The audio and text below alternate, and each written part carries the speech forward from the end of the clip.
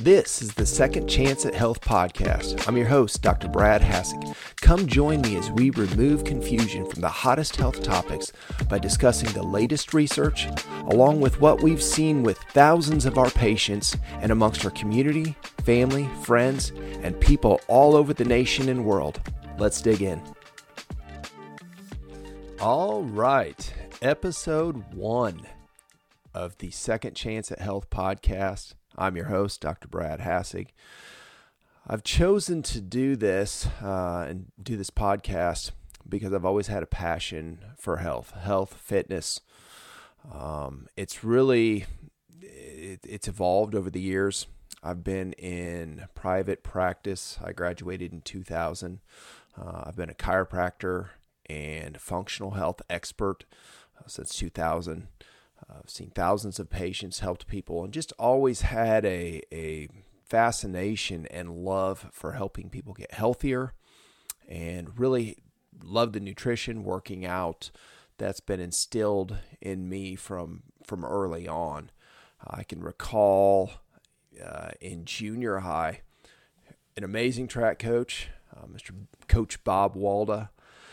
He asked us the one year we hadn't done so well. I believe we were in 7th grade, and how bad we wanted it for the next year. We said we wanted to be, conference champions, and what were we willing to do? And one of his suggestions was give up sodas, which had soda pop, whatever we call that.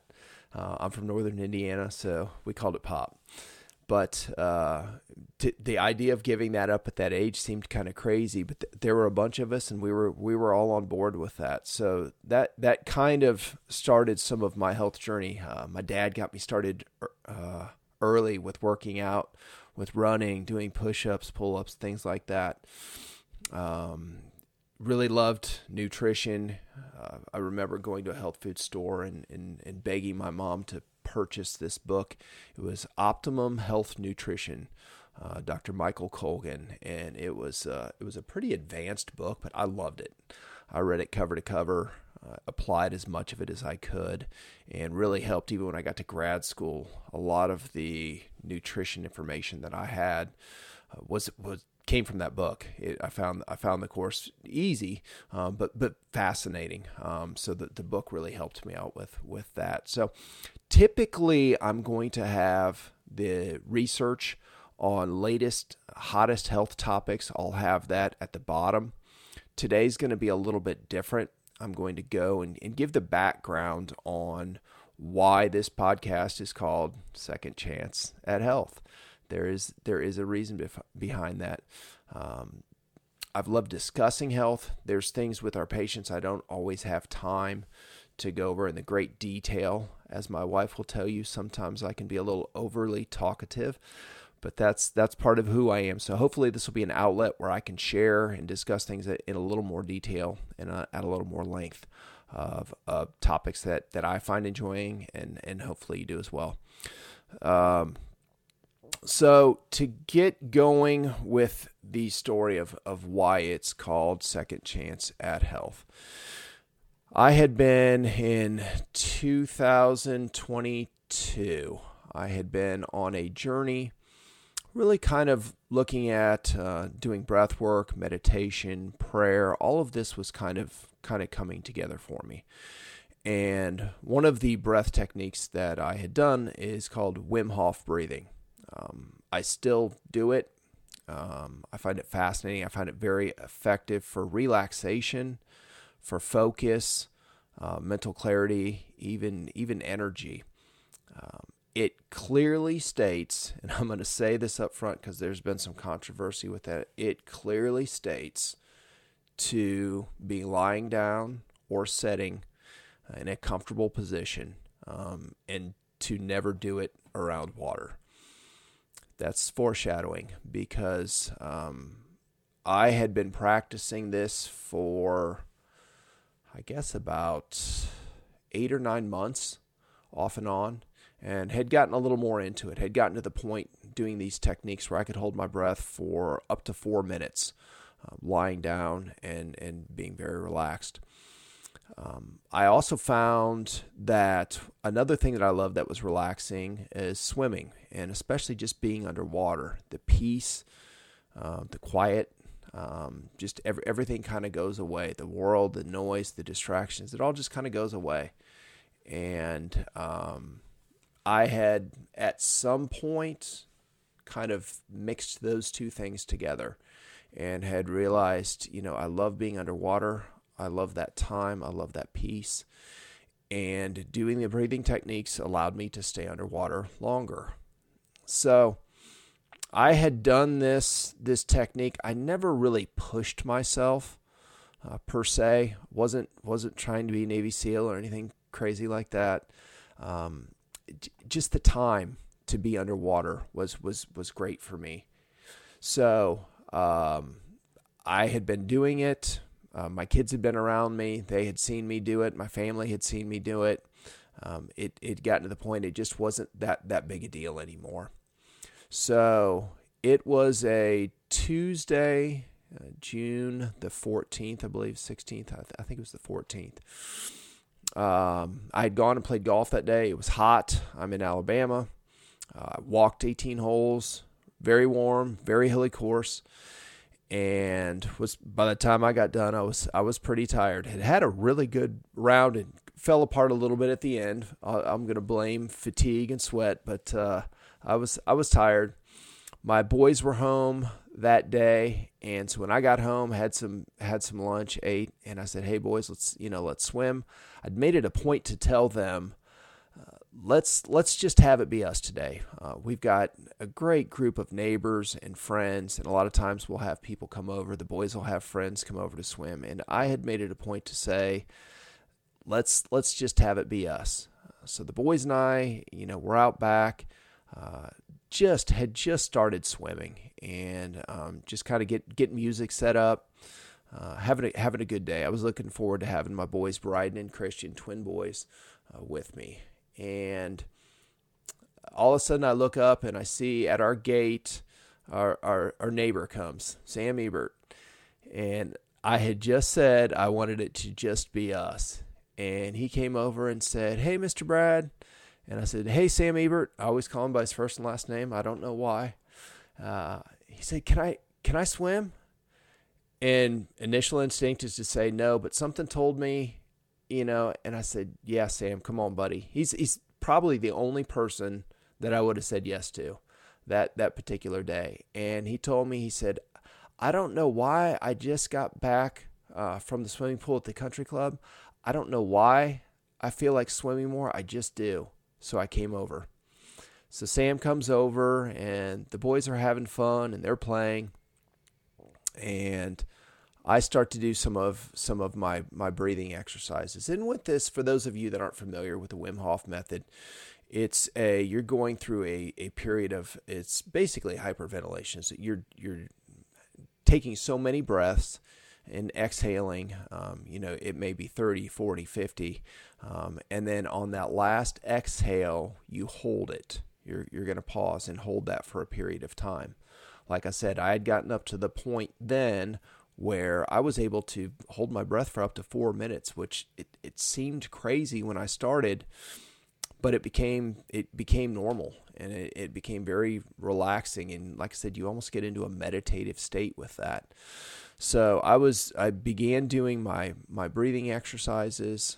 One of the things that I always do when I'm doing my breathing exercises is I say the Lord's Prayer. And usually the first round that I'm doing this, it might be anywhere from a minute and a half, 2 minutes the first round that I'm doing this. So that's just kind of a way for me to get focused on what I'm doing, why I'm doing it, the piece of it. That's just how I start. And so I started my breathing exercises, and I went underwater, began to say the Lord's Prayer, and part way through saying the Lord's Prayer, everything just went white. Everything was blank.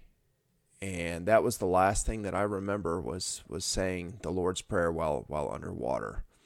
The next thing that I know, everything's white. everything. The best way to describe this is if you've ever been exhausted, just absolutely exhausted, and you have a great night's sleep, or you take a nap. You take a great long nap when you're really tired, and you wake up and you feel great. You're energized. You're just peaceful. You're relaxed. Your outlook's good. It's a positive mood. Take that times a million. And that's what I felt like. And it was a very, very strange feeling. I had to kind of figure out where am I? Everything's white. I noticed, I'm somewhere else.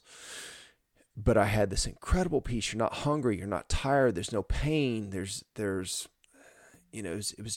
different. There was also an incredibly, incredibly bright white light.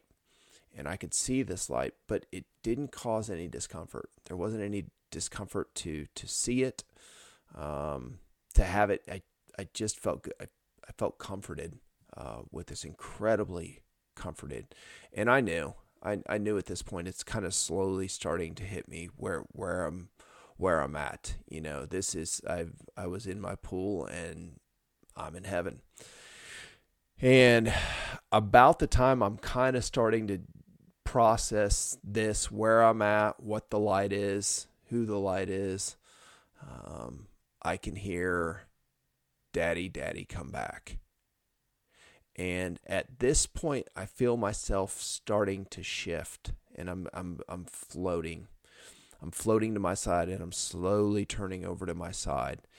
And then it's as if somebody took me in a big giant hand and picked me up and slammed me into our pool deck as hard as they could. And it went from this complete bliss and peace and comfort to chaos.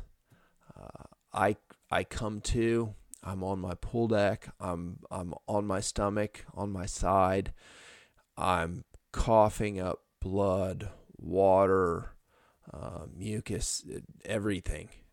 Struggling to breathe. I have my son Christian is right there in front of me saying, Daddy, Daddy, you have to be okay. And it had just been the three of us, my son Bryden, son Christian, and neighbor Sam Ebert. And all of a sudden there's people all over the place. I see first responders, I see police, I see the EMTs, I see neighbors, I see strangers, people everywhere in our backyard or on our back patio. And so meanwhile, I'm freaking out. I can't breathe. I'm coughing up blood. What's happened? How did I get here? Where am I? And so I slowly kind of get my breathing under control, cough everything up, or most of it that I thought, get my breathing under control. The EMTs, I can see they do a great job. They get me up to a chair, start checking my vitals, trying to talk to me. People are just screaming at me everywhere. It's frantic. And so I looked at one of the EMTs and I said, "Who's in charge?" And he said, "That would be me." And I said, "Okay, I'm going to just talk to you and just look at you and just focus on you." And he said, "I think that's a good idea." So ironically, the thing that almost killed me, or may have, helped me come back from that. And it was the breathing exercises, helped me kind of get my heart rate back down. I was in as big a fight or flight response as I've ever had in my life, and hopefully I ever do. So we got my heart rate back down. They're getting vitals.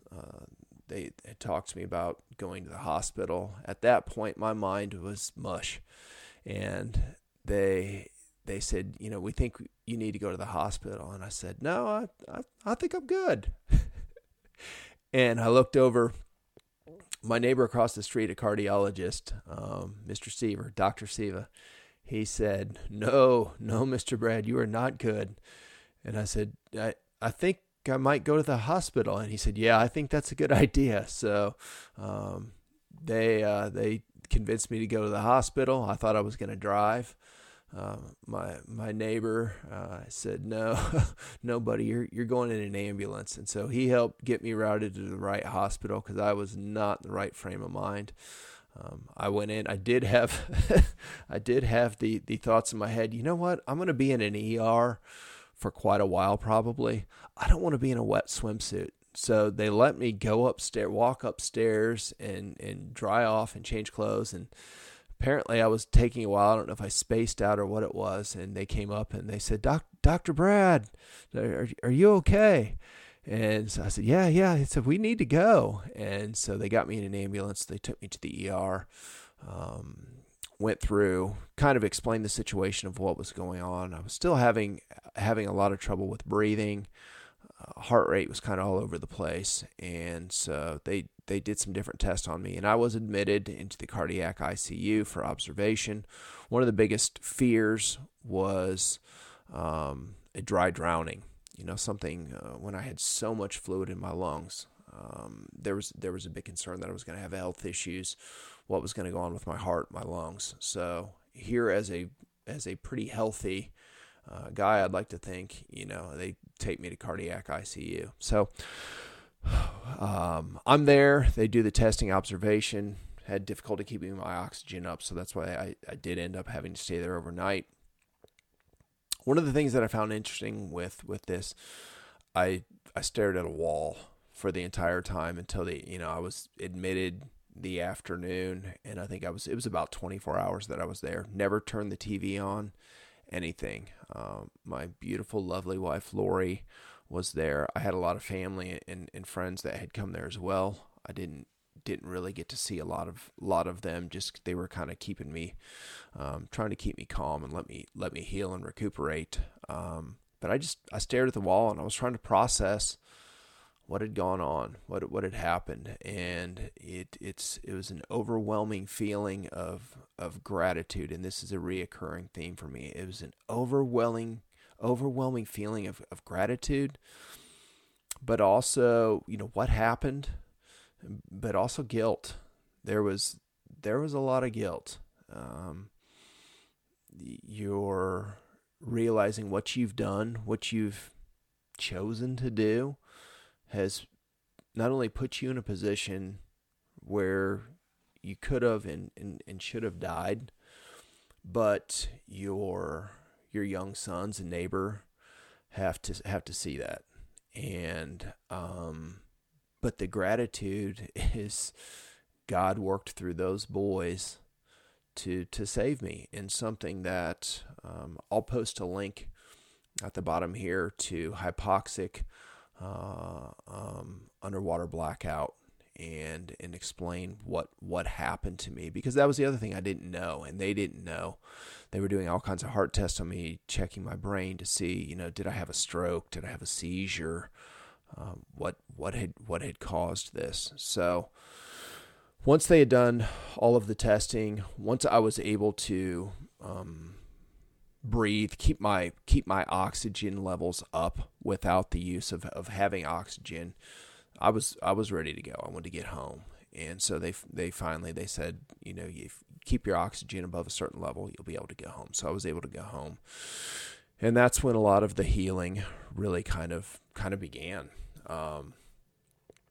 It was like I said, you're trying to process this, figure out what's going on. I still didn't know. And neighbors were amazing, friends, family, everyone was stepped up, did things for my family, especially for the boys, looking out for them and for me. It was great. Put a lot on my wife, which once again, there's a lot of guilt with that. They're asking questions, what's going on? She's having to tell that story over and over. She's also a chiropractor, so she was completely covering the practice while also processing what had happened to her husband. Kids were dealing with the same thing, what had gone on. Had a lot of concerns with the boys. Hey, when they lay down and they close their eyes at night, what are they seeing? What are they thinking? What are they going to think going forward? So there was a lot to process with all of that and just heal. I had gone from being in pretty good shape to my lungs were trashed. Salt water, something I didn't know. Salt water is one of the most irritating things to the lungs. We have a saltwater pool. I thought that was going to be better and more natural for the lungs. It may be for your hair, your skin, but it is not for your lungs, not on the inside. So lungs were trashed. So just walking to the kitchen, I was out of breath. Doing anything, I was just exhausted. And so there was a healing process that was going on with that. During this time, my mother-in-law had shared the story of what had happened to me and the amazing adventure of what the boys had done. The boys, to go back to what had happened, when I passed out or blacked out underwater, my son Christian, at a certain point, they knew I could hold my breath for a long time. At a certain point, they noticed something was wrong. And so they had been in the pool and in the pool area, kind of in and out, playing, doing games. Just daddy's doing his thing, daddy's doing his breathing thing. And they noticed something wasn't right. And so Christian put on his goggles, jumped in the water, looked underwater, and could see I was laying on my side, and I was turning blue. I was blue. So he screamed for the boys, Sam and Bryden, to jump in the water. They came in, and I don't know how, but they were able to pull me from about the middle-ish of the pool. It was about shoulder height for me, so a little bit higher for them. But not just the fact that at the time I weighed 185 pounds, but my lungs were filled with water. So, miracle one is just that the boys were able to pull me. Bryden and Sam each grabbed an arm, and at that point, Christian was trying to unlock my phone. It was locked. Thanks for multiple safety features, they couldn't get it unlocked. So Christian took off running, trying to find help.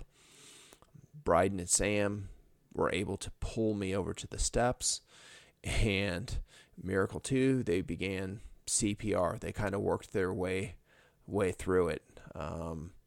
It was something where they had seen a couple movies, the movie Hook and then Sandlot, and through that they kind of mouth to mouth. They were like, "Hey, let's try some mouth to mouth." And so Bryden would try, and Sam would encourage and give him thoughts. And then it was like, "Hey, let's try some chest compressions. Let's see if we can do this." And it was enough. They had gotten me to the steps, got my head out of the water. They obviously couldn't lift me out of the pool, but they got me going. At this point, Christian had been running. He was able to flag down a couple of a car. Neighbors weren't home. Were able to flag down a car. And so to call 911. And so they were able to call 911 and try and, through all the chaos, get a call in to let him know that his dad wasn't okay and dad needed help. My neighbor, Dr. Siva, who happened to be a cardiologist, happened to stay home that day, another miracle. He came over and helped pull me kind of the rest of the way out of the pool.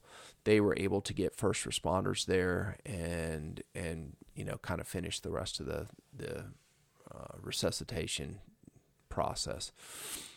So as to jump back, as I'm recovering, from this and I'm at home, my mother-in-law tells her neighbor about this. Her neighbor worked for the local Fox station and said, "Do you think that Brad would be interested in sharing the story? The boys would be interested in sharing the story." She said, "Well, I'll ask." And she asked me, and at first I didn't really want to see a whole lot of people. Like I said, it was that combination of gratitude and guilt was so overwhelming at that time. I've since gone through grief therapy, which was amazing to help kind of focus that, help me process that. Kind of compartmentalize it. Amazing. And I'm grateful for that. But, I also felt a sense of, I kept hearing, "To whom much is given, much is required." And so I wanted to share share the story, to have CPR, swimming, pool awareness, but also to give those boys some recognition for what they did, and also to thank my Lord and Savior for what he did, the Holy Spirit. There's no way the boys could have done what they did on their own. None of it. Physically, mentally, emotionally, not possible. God's hand was all over this, and God took them through this entire process. So to me, there was absolutely much was required of me. So I said I'd be glad to do it. So we had the local Fox channel came out, did a story, amazing story, did a great job telling that story. Lauren Harkins was the person that came out and did that, and it was great. From that, things kind of just began to snowball. That was picked up. I think seeing the boys and what the boys had did, and the fact that God had worked through them, it seemed to touch a chord with people. And so then there was a great article. It was right before Father's Day, and so we had a local kind of a celebrity wrote a great article in the paper. Rick Carley, had been a sports guy down here in Birmingham for years, wrote just a beautiful article about what the boys had done, and I think he finished something about, this is the greatest the greatest Father's Day gift I would ever receive. And that's right. So from there, that got picked up, and we just started getting calls left and right for different things, and everything would come in through our office. So God love our office team and Lori for fielding all of this and getting this to me. We got things. We had been on News Nation. That was our first national broadcast that we had been on. That was, the boys liked that. They did great. It was really cool. I always kept an eye on them. That was the biggest thing. I wanted to make sure that it never became too much for them. Never became overwhelming, no negative. I wanted to make sure. We always said a prayer before we would do any of our interviews, and the boys were just amazing. I always said, God speak through all of us. Your words, not ours. And they were, the boys, all of them were just amazing. And so we did a lot of different things, spoke to a lot of different national newspapers, national media outlets, and ultimately ended up getting a call from the Today Show. I wasn't sure if it was real. I guess it was an email at first. Somebody producer reached out to us. Wasn't sure if it was real or not. And it was. And so they asked if we'd be interested in telling the story. And I said, hey, where would this be taking place? And they said, well, New York. And so I said, well, boys, do you want to go to New York? And so they stopped the thought. They're like, sure. So we ultimately got to be on, got to share the story. The boys got to be recognized on the Today Show. It was great. Hoda was amazing with us. All the producers, everyone there was just absolutely terrific. And we got to share our story. I was really happy with almost every single media outlet that we had. I said there's two requirements anytime there was a request. I said you have to let us discuss CPR and underwater safety, and you also have to let us discuss our faith. That was a deal breaker. If anyone had said no, there was no deal. This wouldn't be a story without him. So he was going to be included in everything that we discussed.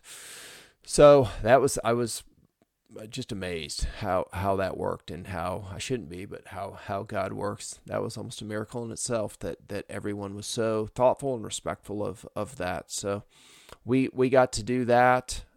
It was great. Through that process, I had a group reach out. I had a lot of kind words, a lot of encouragement. The boys got a lot of great recognition, but just it was very supportive for them. Our local Mountain Brook police and fire departments did an amazing thing, a community thing. They all got medals. They were recognized, and for the heroes that they are. So that was terrific. But through the process, I had a group at the time. It was called Shallow Water Blackout Prevention, and they reached out to me and said, our medical board has met, and we think this is what happened to you, because I still didn't know what had happened.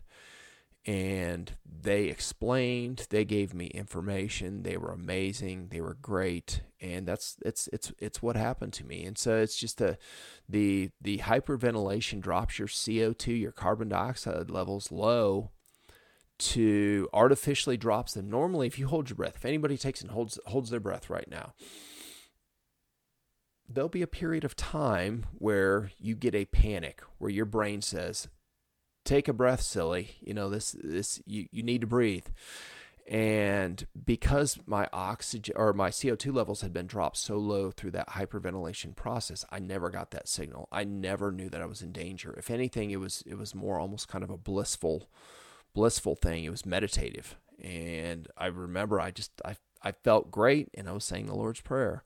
So I never knew I was in danger. I wasn't pushing anything whatsoever.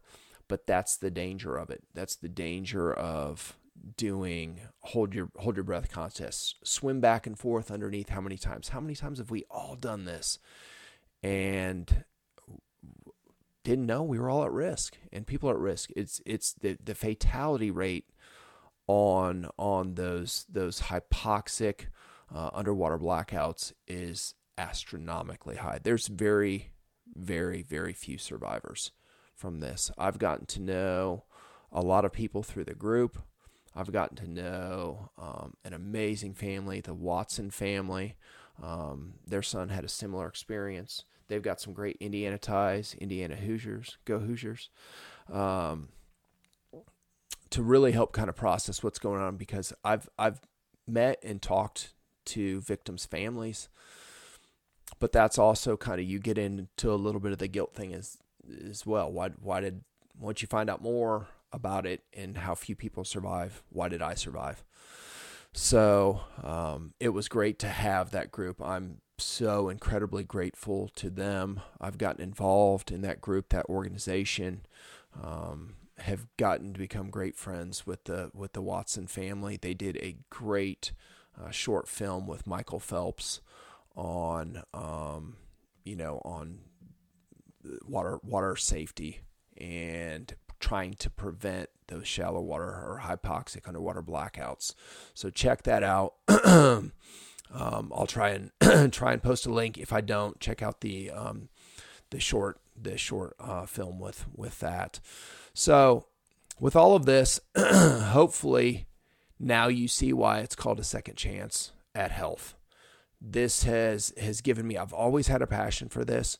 I think there's been times I've been healthier myself. Maybe I haven't felt like I've shared everything that I'm doing, everything that I know. I haven't poured all of myself into patients, family, friends, my community, and to share this now with platforms like this. You can share this nationwide, worldwide, to help people be healthier. Yes, I want to try and prevent what happened to me from happening to somebody else.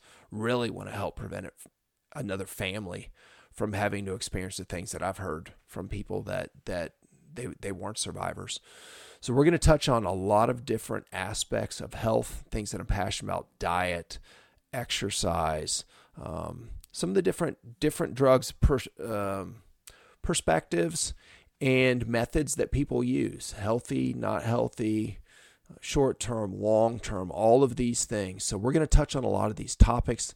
I'm going to try and give you a lot of useful information. Most of these won't be nearly as long as what this particular podcast is, but I wanted to get it started, set the tone for what we're going to be doing going forward. I'm really excited. I can't wait. I look forward to comments. If you have ideas for different topics that you want me to touch on, you'd like me to address, you'd like to hear my thoughts on, please leave comments. Leave comments. Give a little shout out to the boys. I know they always like to see some things, and they are all three of those boys. They are heroes for life. they've done great things, and they're all going to do amazing things in life. So I look forward to sharing more of this. Please tune in, and we'll dig in to what's going on in the world of health together. Take care. Thank you for tuning in to the Second Chance at Health podcast. I'm your host, Dr. Brad Hassig. Please subscribe to the show and share with those what you found valuable. Give us a rating and tune into future episodes.